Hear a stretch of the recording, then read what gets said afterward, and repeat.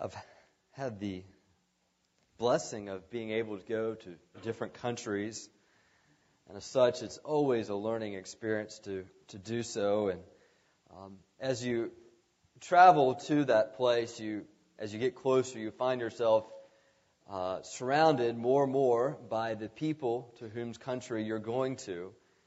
And so before long, as you make your flights or your travels there, you become the minority. And so it's interesting as the culture around you changes, the smells around you change, the sounds change. And as you do so, you come to a point where you have to make a decision. Will you try to communicate and risk looking dumb, or will you just kind of stay smug and quiet and put no risk out there, and perhaps maybe they'll think you're smart? I've given up on appearing smart a long time ago, and so I often will make a stab at the language and at least try to communicate. And it was a few years ago, I had such one encounter where I was trying to observe what people were saying, and given circumstances, I thought, okay, maybe that's what this word means, and trying to figure out the meaning of words as I was going along. And I was in an elevator in a hotel, and I was just getting ready to leave, exit my floor, and this young man was very nice to me, smiling the whole time, and just kind of nodding his head like he wanted to say something. He didn't know what to say. And as I left, he just said, "Ta-ta." And being in China at that time, I thought, okay, well, that's that word must have some kind of departure, greeting, farewell, And he had a certain sound, ta-ta, And so I then start using that word, trying to show off, man, I'm learning stuff, And folks kind of look at me, funny, I was like, what? I thought, man, they're impressed because here I am, a white guy, and I'm already using their words, And I was talking to one of our folks that knew the language, and I said, hey, can you tell me what ta-ta means? And they said, I don't recognize that word. I think maybe it's some kind of different dialect, I thought, man, I'm just pioneering, the language here, and telling them a few things. And then it dawned on me that as I was saying this, that this fellow was trying to identify with me, looking English, and was telling me ta-ta, like, so long, ta-ta, in English ta-ta. I thought, man, here I am trying to think I'm communicating Chinese, and it's just not working, And I've often cursed the whole concept of having different languages and the problems it causes. And fortunately, that only thing that I lost in that was just a few strangers that thinks I'm an idiot now. But I can live with that. But there's so many more prices that we pay for cultural miscommunication. Have you ever wondered where that came from? Where does races come from and different nationalities? How does that happen? We've been talking the Bible from Genesis up to this point, how they're coming from Adam and Eve, and later they come from Noah, and there's one couple that starts it off, or in Noah's case, there's 3 different couples that started off, and so how is it that we look so different and act so different and speak so different? Where does that come from? I'm going to point you to the Bible. And what you're going to find in Genesis chapter 10 and chapter 11 is the start of all of that. And also, it gives explanation to racism and to nationalism and the idea of the wars that continue on. In fact, I would just present to you that the Bible, more than any other book that claims to be a revelation, speaks to reality as it is. You can find no other better explanation for reality and all the beauties and all the flaws of what you and I experience and know than no one explains it better than what the Bible does. How do you explain wars that continue on? How do you explain the idea of racism that has continued on from before history as far as we can remember? How do you explain that? Well, it's not evolution, because evolution would tell you that we're all going to merge into one and we're going to get better as we go. And if anything, evolution would tell us, well, whatever the strongest race, they ought to prevail and they ought to annihilate the others because it's survival of the fittest. But in the Bible, you have an explanation that fits reality. And so what I want to do is just take you to Genesis chapter 10 and chapter 11 and tell us a few things about mankind in general as we get to these two chapters. Now, let me just give you a little review. It's been a few weeks since we tackled the book of Genesis. You remember, we have Genesis chapter 1 and 2, that God created the mankind, made him in the image of God, gave him certain roles as man and as woman, and the differences there created marriage at that point. And then in chapter 3, you have man's rebellion through Eve and then through Adam. The rebellion that in the very order of it was attacking God's authority, and therefore they experienced the consequences of separation from God, separation from one another, and the tree of life has been taken from them, so they no longer are able to live forever, eternally or physically. And so we see that this society continues on, and we see the effects of Cain, who was a rebel, and then the worldwide influence of people who rebelled against God, living for long periods of time in their corruption. And so God eventually says, this is so corrupt, we're going to start over with the man named Noah. We have the flood that comes in, and then God comes and starts the world again with a new world order in Noah, but we find in Noah and his sons the same problem. Sin still persists. We did not need a new situation. We did not need new relationships because the problem is still there. It doesn't fix it. And so the sin was still evident. And then as we see in chapter 9, that God puts into this new world order certain forces, one of which we realize the sin factor is still in play. And then we also see that God puts in the fear of consequences with the capital punishment being instituted in chapter 9, verse 6. But praise God, we see the Word of God still as a factor, as given evidence through the rainbow that He holds true. Now we come to chapter 10 and chapter 11. Now, I will not read all of chapter 10 and chapter 11, primarily because I can't. But, you know, even if I did it, you wouldn't know the difference. But what I would like to do is we'll read the first 1 through 9, and we will overview chapter 10, which actually is very interesting. And so let's stand as we read this together, read verses 1 through 9 of chapter 11. The part we can read. All right. The whole earth was of one language and of one speech. And it came to pass as they journeyed from the east that they found a plain in the land of Shinar, and they dwelt there. And they said one to another, Go to, let us make brick and burn them thoroughly. And they had brick for stone, and slime that had they for mortar. And they said, Go to, let us build us a city and a tower whose top may reach into heaven, and let us make us a name, lest we be scattered abroad upon the face of the whole earth. And the Lord came down to see the city and the tower which the children of men builded. And the Lord said, Behold, the people is one, and they all have one language. And this they began to do, and now nothing will be restrained from them, which they have imagined to do. Go to, let us go down, and there confound their language, that they may not understand one another's speech. So the Lord scattered them abroad from thence upon the face of all the earth, and they left off to build the city. Therefore is the name of it called Babel, because the Lord did there confound the language of all the earth, and from thence did the Lord scatter them abroad upon the face of all the earth. You may be seated.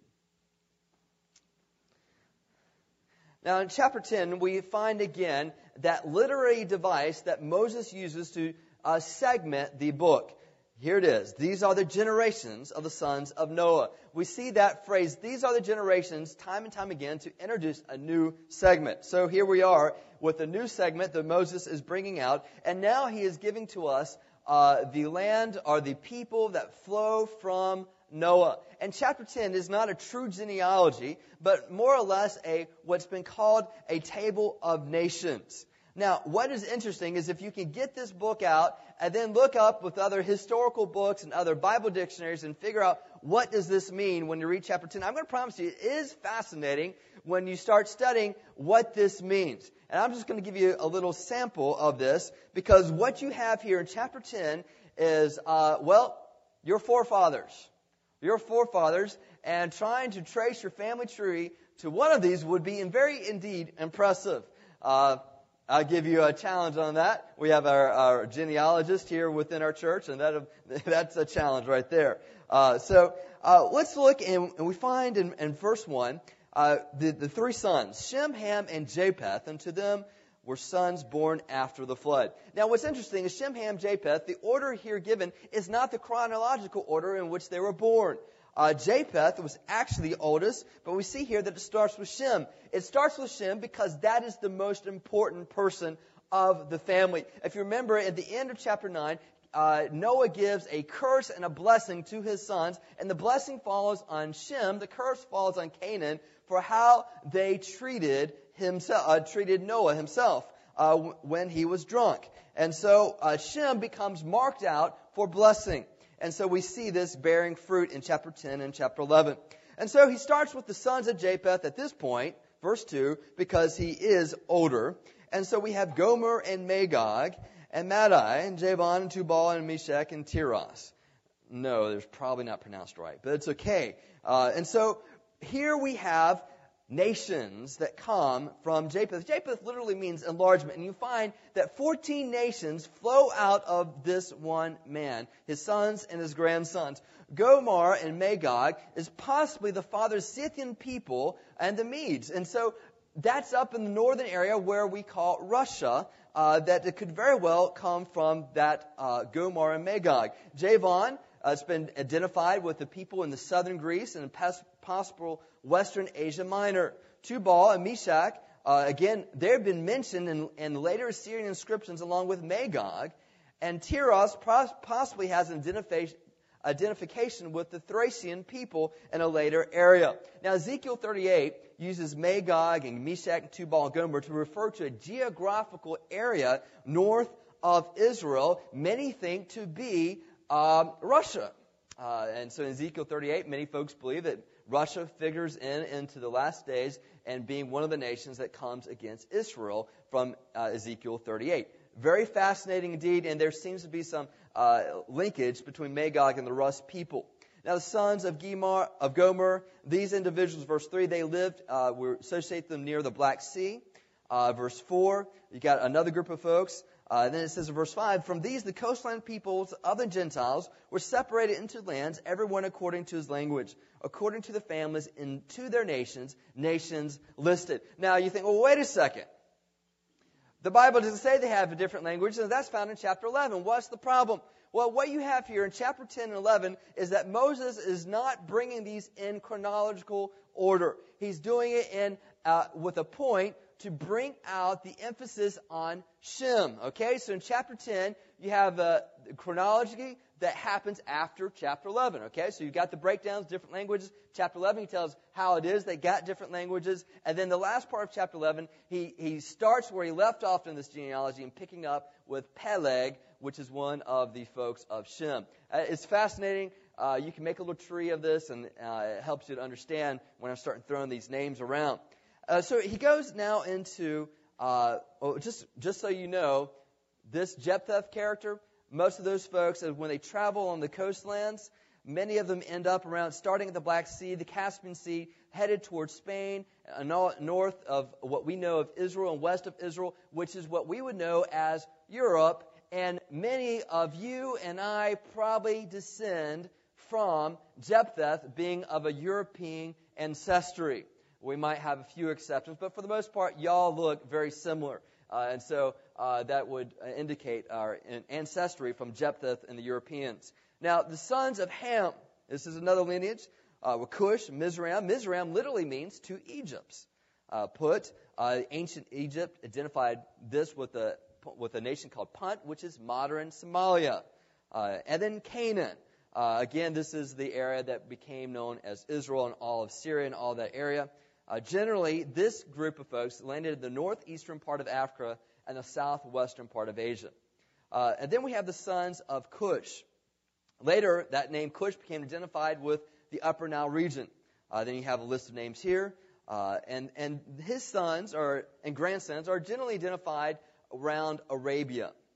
And then we have one man singled out, verse 8. Cush begot Nimrod. He became to be a mighty one of the earth. He was a mighty hunter before the Lord. Therefore it said, like Nimrod, the mighty hunter before the Lord. It's interesting. Secular historians identify this Nimrod as Sargon I as one of the earlier Akkadian rulers. You guys didn't know you're going to get a history lesson this morning, all right? But there's a little bit of this that goes on here.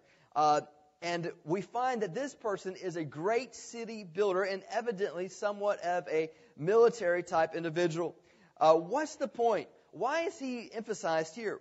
Part of the reason he's emphasized is verse 10. The beginning of his kingdom was Babel, Erech, Akkad, Calneh, in the land of Shinar. Eventually, the place of Babylon in modern-day Iraq, this is where Nimrod ruled. And so the events that are about to take place in chapter 11 take place in Nimrod's district. And so we see the importance given on this individual. And then from that land, he went to Assyria and built Nineveh, Rehoboth, Ir, and Calah, and it goes on. These are all principal cities. And then we find verse 13 and 14. We have these being the ancestors from which the Philistines come from. Now, chapter 15, he starts targeting in on some of the most important parts here. He says this is part and part of Ham. He says Canaan begot Sidon his firstborn, and Heth and Jebusites, by the way, which was the original founders of the city of Jerusalem. It used to be called Jebus before it was named to Jerusalem. The Amorites and the Girgashites, and we keep on reading, and we find a few more ites, the Hivite, Archite, and Sinites, Arvadite, Zemarite, and Hanabathite, and Termites.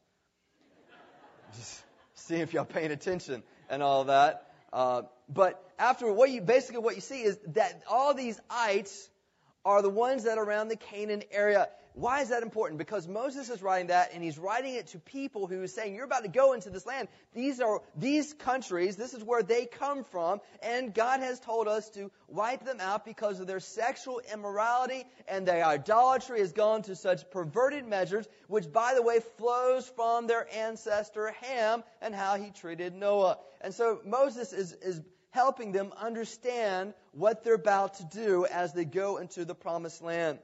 And verse 19, it gives the border of Canaanites was from Sidon as you go to Gerar, which is in Gaza. Then as you go towards Sodom, Gomorrah, Admon, and some other places. All right, now verse 20. These were the sons of Ham, according to the families, according to languages, in their lands and their nations. Then in verse 21, he gets to the last one, Shem. Shem, father of all the children of Eber, the brother of Japheth, the elder. There is emphasis put on this fellow named Eber, the brother of Japheth, the elder. He comes later on in the story, but nonetheless, he gets put up right at the beginning.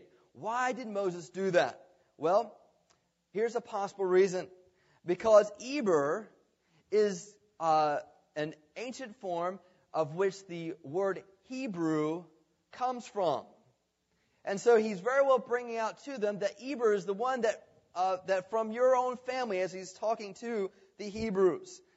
In fact, the Ebla tablets, the Sumerian text from the mid-3rd millennium BC, refers to a king Ebrium who ruled northern Syria for 28 years, and some speculate him to be the same one as this one named Eber. And so he brings out the brother of Japheth, the elder. In other words, he's not talking about the firstborn, Shem.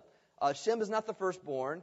Japheth is. He brings it out because you find that as a pattern throughout Genesis that God often used the secondborn when the firstborn was the one who was supposed to have more prominence. Why? God uses the weaker to do His glory. And we find that theme throughout, and we see it right here.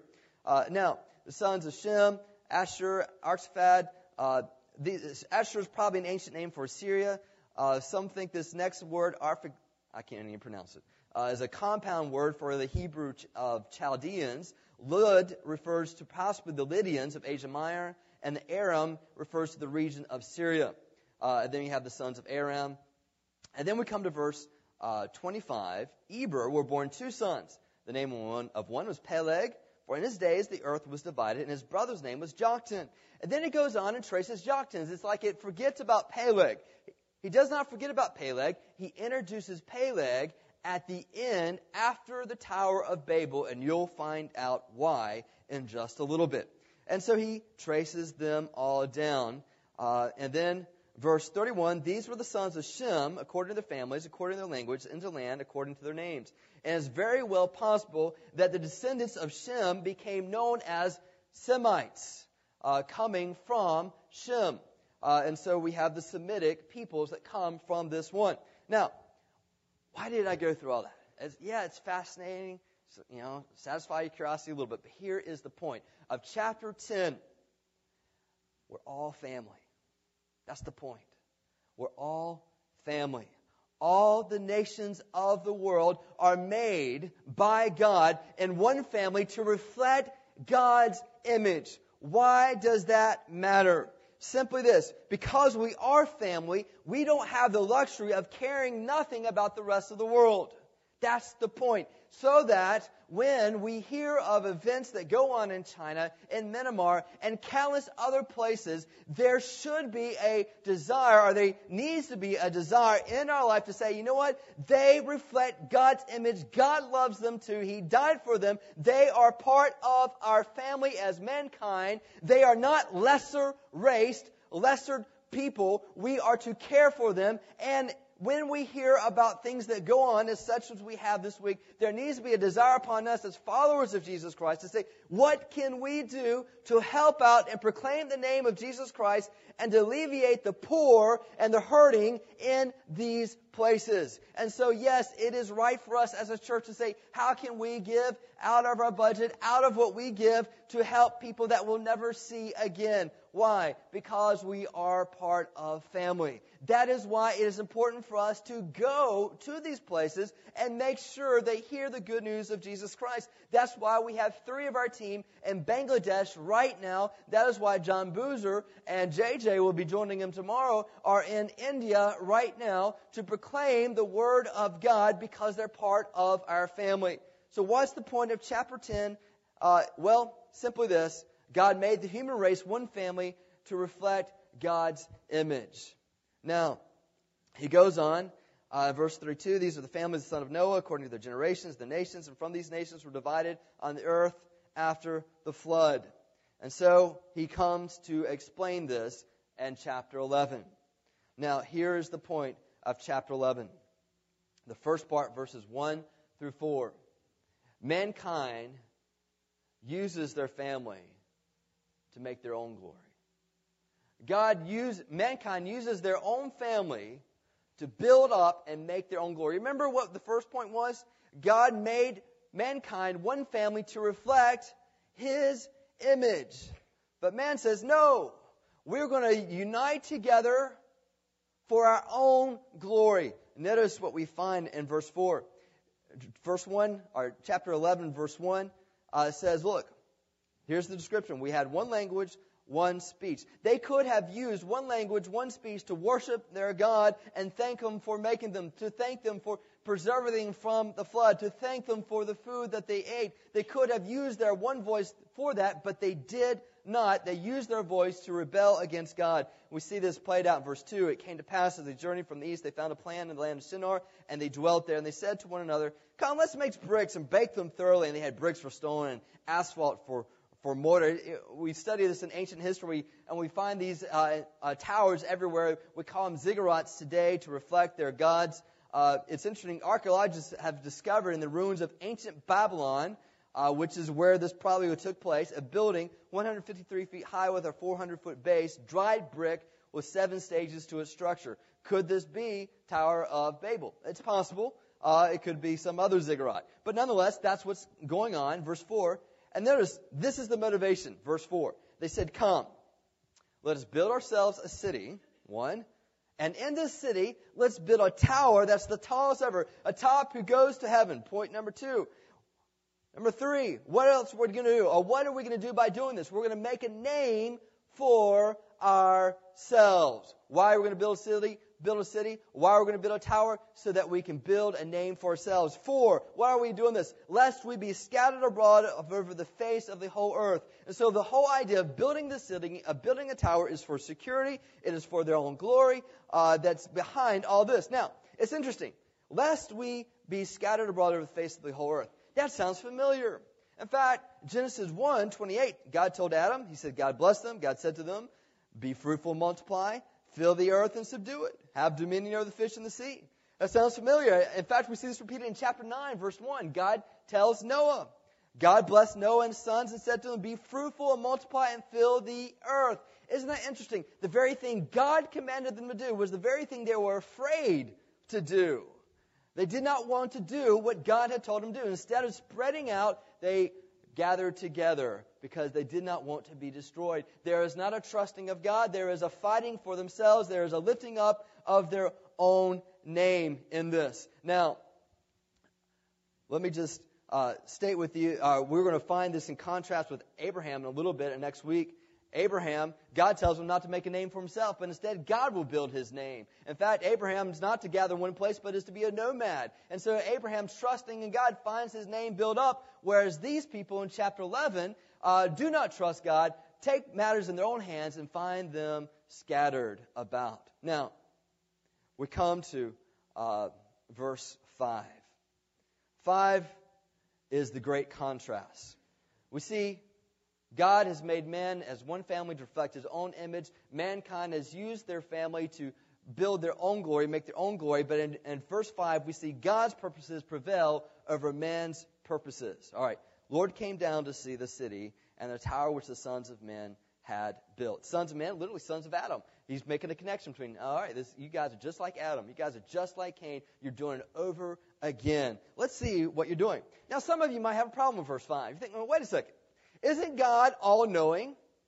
Doesn't God see everything? Isn't God everywhere? How is it? It seems as if the language is saying that these guys are building this thing and it's kind of going behind God's back, and all of a sudden God turns around and goes, oh, whoa, what's that? And He has to come down and check it out. This speaks against His all-knowing aspect, His omniscience, His omnipresence. What we're looking here is not necessary to communicate theological truths as much as is what we call, remember this big word, all right, anthropomorphic language, all right? That means giving God man-like characteristics so that we can understand it. But it's not just so we can understand it. In this case, Moses is making a great point. He's making a great point. Let me just explain this in a little bit. We're kicking off our softball season tomorrow night. And everybody's kind of pumped up about this because last year we had 2 teams and we had a great season and we got close to the playoffs. As we got close to the playoffs, we started clicking right. And that last game, man, the last night, one team had to play the other Green Pine team, and it was a close come from behind victory. And they went to the next game, and the next hour, come from behind victory. Finally had to beat that same team twice.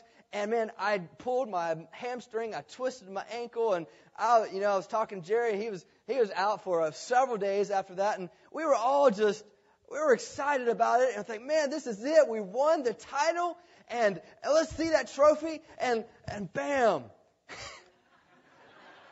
here it is. What does it tell you that it was inside my pocket the entire time? In case you can't read it, it says WPRD 2007 Church Softball Tournament Champions. We got this, and we think we're going to get the whole team and lift it up.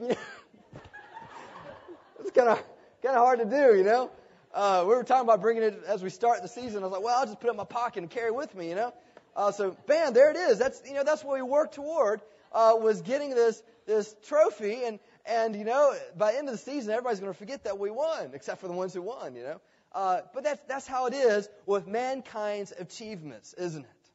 You see, here's the thing. Mankind's working, and they're proud of themselves. And say, look at what we're doing. Look how tall it's getting. And man, we're just doing something that no man has ever done before. And notice the language here. God says, where's that? Oh, that little thing right there. Let me come down so I can check it out. You see the point that's being made? Our grand achievements are insignificant to God. Keep that in perspective, because we will toil and labor for nothing.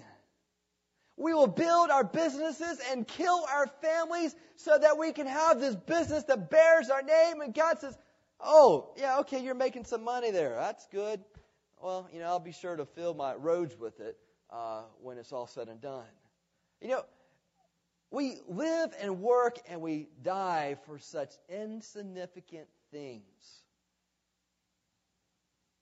God says, you know what? You need to live for something more than just whether or not you're making a name for yourself. You think, wait a second, making a name for yourself. That has an echo within my heart. I want to live for eternity. I want my name to be remembered. Have you ever gone to a cemetery? It's fascinating. I was in the Oakwood Cemetery not too long ago, and you see these huge little towers on them, and they have names on them. I think, wow, isn't that just like the Tower of Babel right there? We want something to remember ourselves with. And it doesn't work. It doesn't work. But yet that's the echo of our heart. And we think if we just put our name on a building, if we just build a tower, if nothing else, if we just have a family that bears our name, and our great-great-grandchildren won't even know our name, when it's all said and done, they might have it if they do a little work, but it won't matter to them much. And we think, well, what's the point of living? Jesus said it this way. Don't invest your life in silver and gold, the things of this world. Invest your treasure in heaven where thieves can't destroy, or thieves can't steal, and mobs can't destroy. It won't go away. Invest your life in heaven. Yes, you're made for eternity. But you're not going to find it in building a tower, or building a business, or building a house, or having a pretty lawn, or whatever our hobbies and things might be. It's found in living for Jesus Christ that we invest in heaven.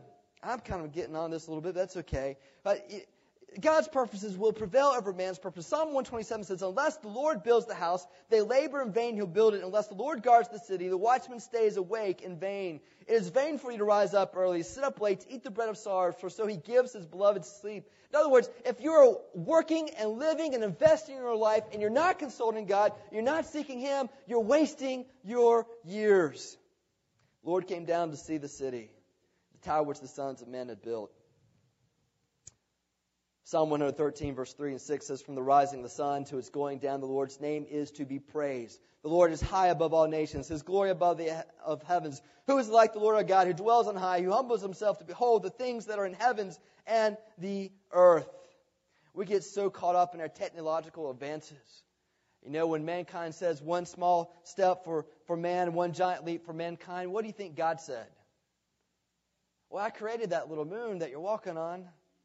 I was able to I got a little BlackBerry, and I thought, man, this is just so cool. I can get emails all the time, and I can look at my contact, and I get a map, how to get there, and I can just speak it. And I was like, man, this is so cool. And God said, you know what? I made wireless communication a long time ago. And it doesn't have any broken spots in it. It's called prayer. And I know your soul, and I can speak to you. And when you don't tell anyone else, I can speak to you through the Word of God. Man, we're so impressed with fireworks, and we drop our mouths and look into fireworks, and I'm like, whoa, that's so beautiful. God says, you know what? Try lightning. Try lightning.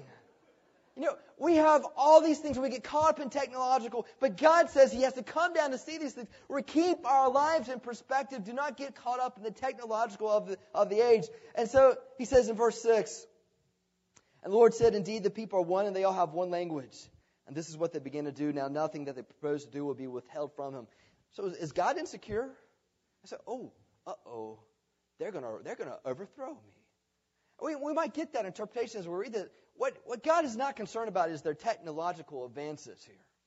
What God is concerned about is our immorality that will be a result of us coming together. When sinners come together, sin happens. And the more sinners that come together, you'll find the greater amount of sins that often result. You see this just in evidence in cities. It's not isolated cities. It happens in rural areas as well, but certainly in cities. We understand that. When we have the internet, we think, this is wonderful. We can get our thoughts together and ideas together, and we find that instead of our life being improved, instead the immorality is prevailing, and that folks are learning how to build bombs. So what's the problem? Is the problem with the internet? No, the problem is with mankind. And as they share with one another, it does not do so for their own benefit. And so what does God do? God gives them a restriction for their own protection.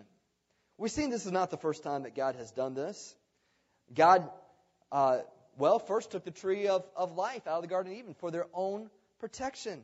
We find later on that God shortens their lifespan so they would not live hundreds of years in immorality and growing worse and worse. And so He shortens their lifespan for their own benefit. God then institutes capital punishment for their own benefit. and now we find that God divides the people for our own benefit, so that by working together, we do not grow in more and more gross rebellion against God.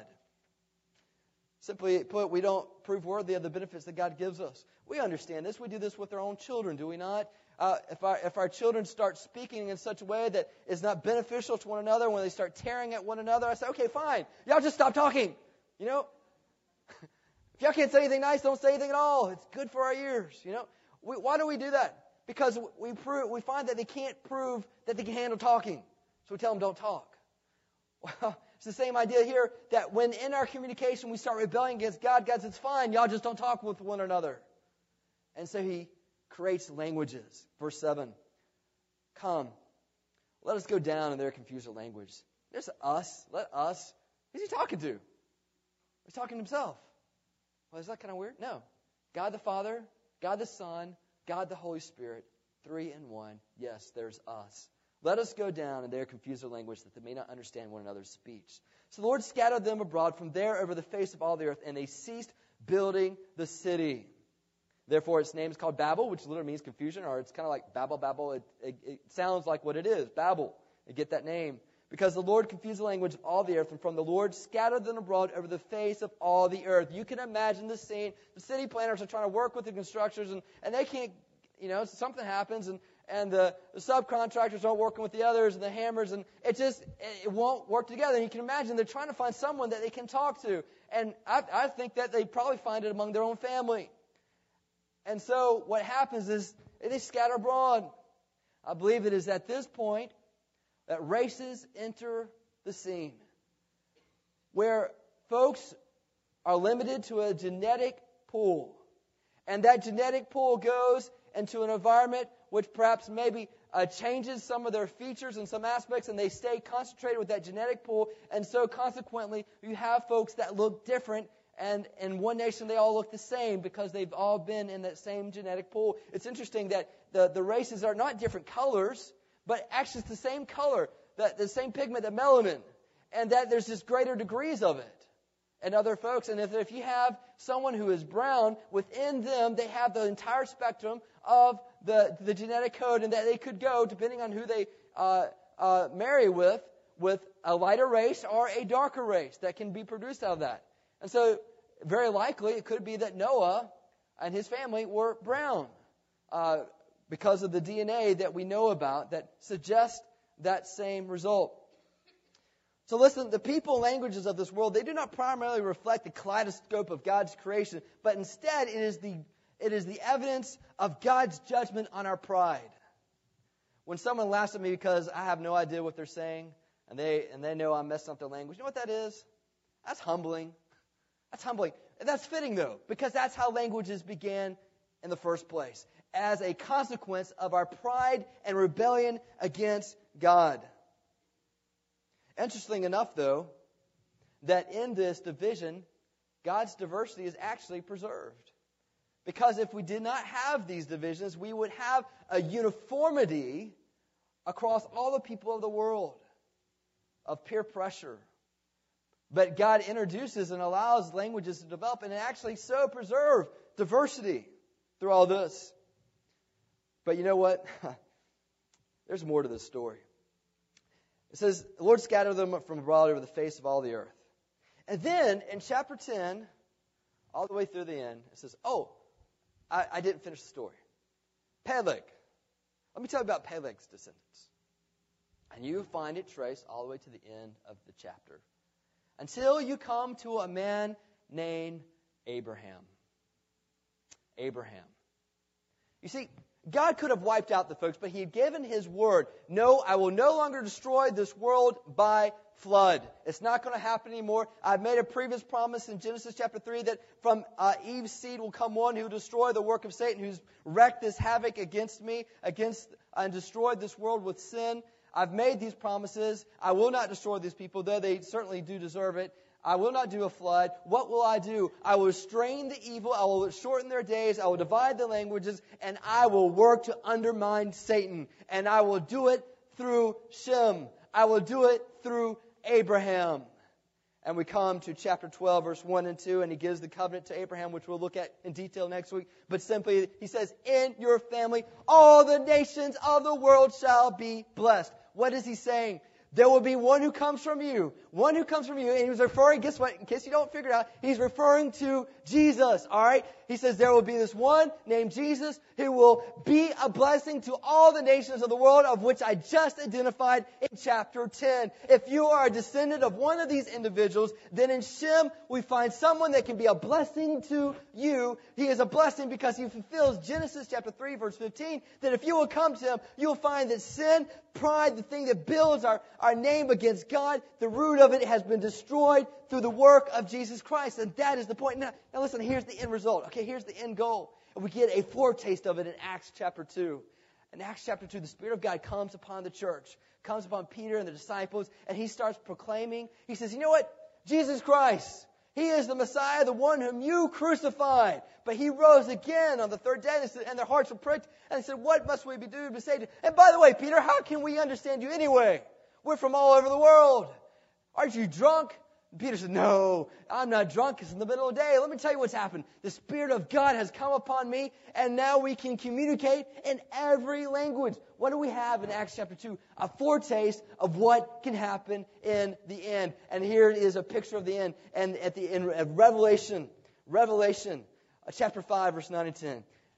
And they sang a new song. This is the end times. They sang a new song saying, you're worthy to take the scroll and to open its seals, for you were slain. Who are they talking about? They're talking about Jesus Christ. And have redeemed us to God by your blood out of every tribe and tongue and people and nation, have made us kings and priests to our God, and we shall reign on the earth. Revelation chapter 7, verse 9 and 10. After these things I looked, and behold, a great multitude, which no one can number, of all the nations, tribes, peoples, and tongues, standing before the throne and before the Lamb, clothed with white robes, with palm branches in the hand, and crying with a loud voice, saying, salvation belongs to our God who sits on the throne and to the Lamb. Friends, what Satan used to rebuild or build up man against God, God said, okay, let there be languages. And then he uses those languages, and a myriad, a spectrum of languages comes up and gives praise to Jesus Christ in every tongue and every language. That is the end result. What mankind has been trying to do in uniting mankind, using the internet, going to GoogleTranslate.com, trying to figure out how to communicate with one another. God alone does through the Spirit of God. He does. And what is it we'll be saying? Not look at me, look at mankind, look at our name, but instead look at Jesus Christ who redeemed us and bought us back. Now listen, that is the end goal. That is the end result. But let me share with you, how do we get there? Romans 1:16 says that we have a power in the gospel of Jesus Christ, which we proclaim first to the Jews and then also to the Gentiles. In other words, all nations need to hear the gospel of Jesus Christ because it is in the seed of Shem, of Abraham, of David, of Jesus, that in all the nations of the world, Genesis 10, will be blessed. So what do? Matthew 28, verse 18 and 19, Jesus said, hey, you know what, guys? All authority has been granted unto me. Go, therefore, and make disciples of all names, of all men, nations, baptizing in the name of the Father, Son, and the Holy Spirit, teaching them all things that I've commanded you. Listen, let me just say, that same authority, that same power that's been granted to Jesus Christ is the same authority that came and divided the languages to begin with. Isn't that wonderful to know? I don't know how to talk to folks. I don't know how to communicate. But listen, the power that commissions me is the same one that divided our languages. He's going to help me communicate with people that I do not know. And I've been commissioned to go. That sounds awfully familiar to Genesis chapter 1, where he tells us to go and fill the earth and subdue it. That sounds awfully familiar. And we say, well, I don't want to go over there. I might get hurt. Something bad might happen. That's dangerous. I don't want to do that. Does that sound familiar to what we just read? Let's not scatter everywhere. Let's just stay right here, lest we be scattered and destroyed. Man, may we not be like the Tower of Babel. We as a church, it's not how comfortable we can get in these buildings. It is how we can change the world and how we get Christ into the world.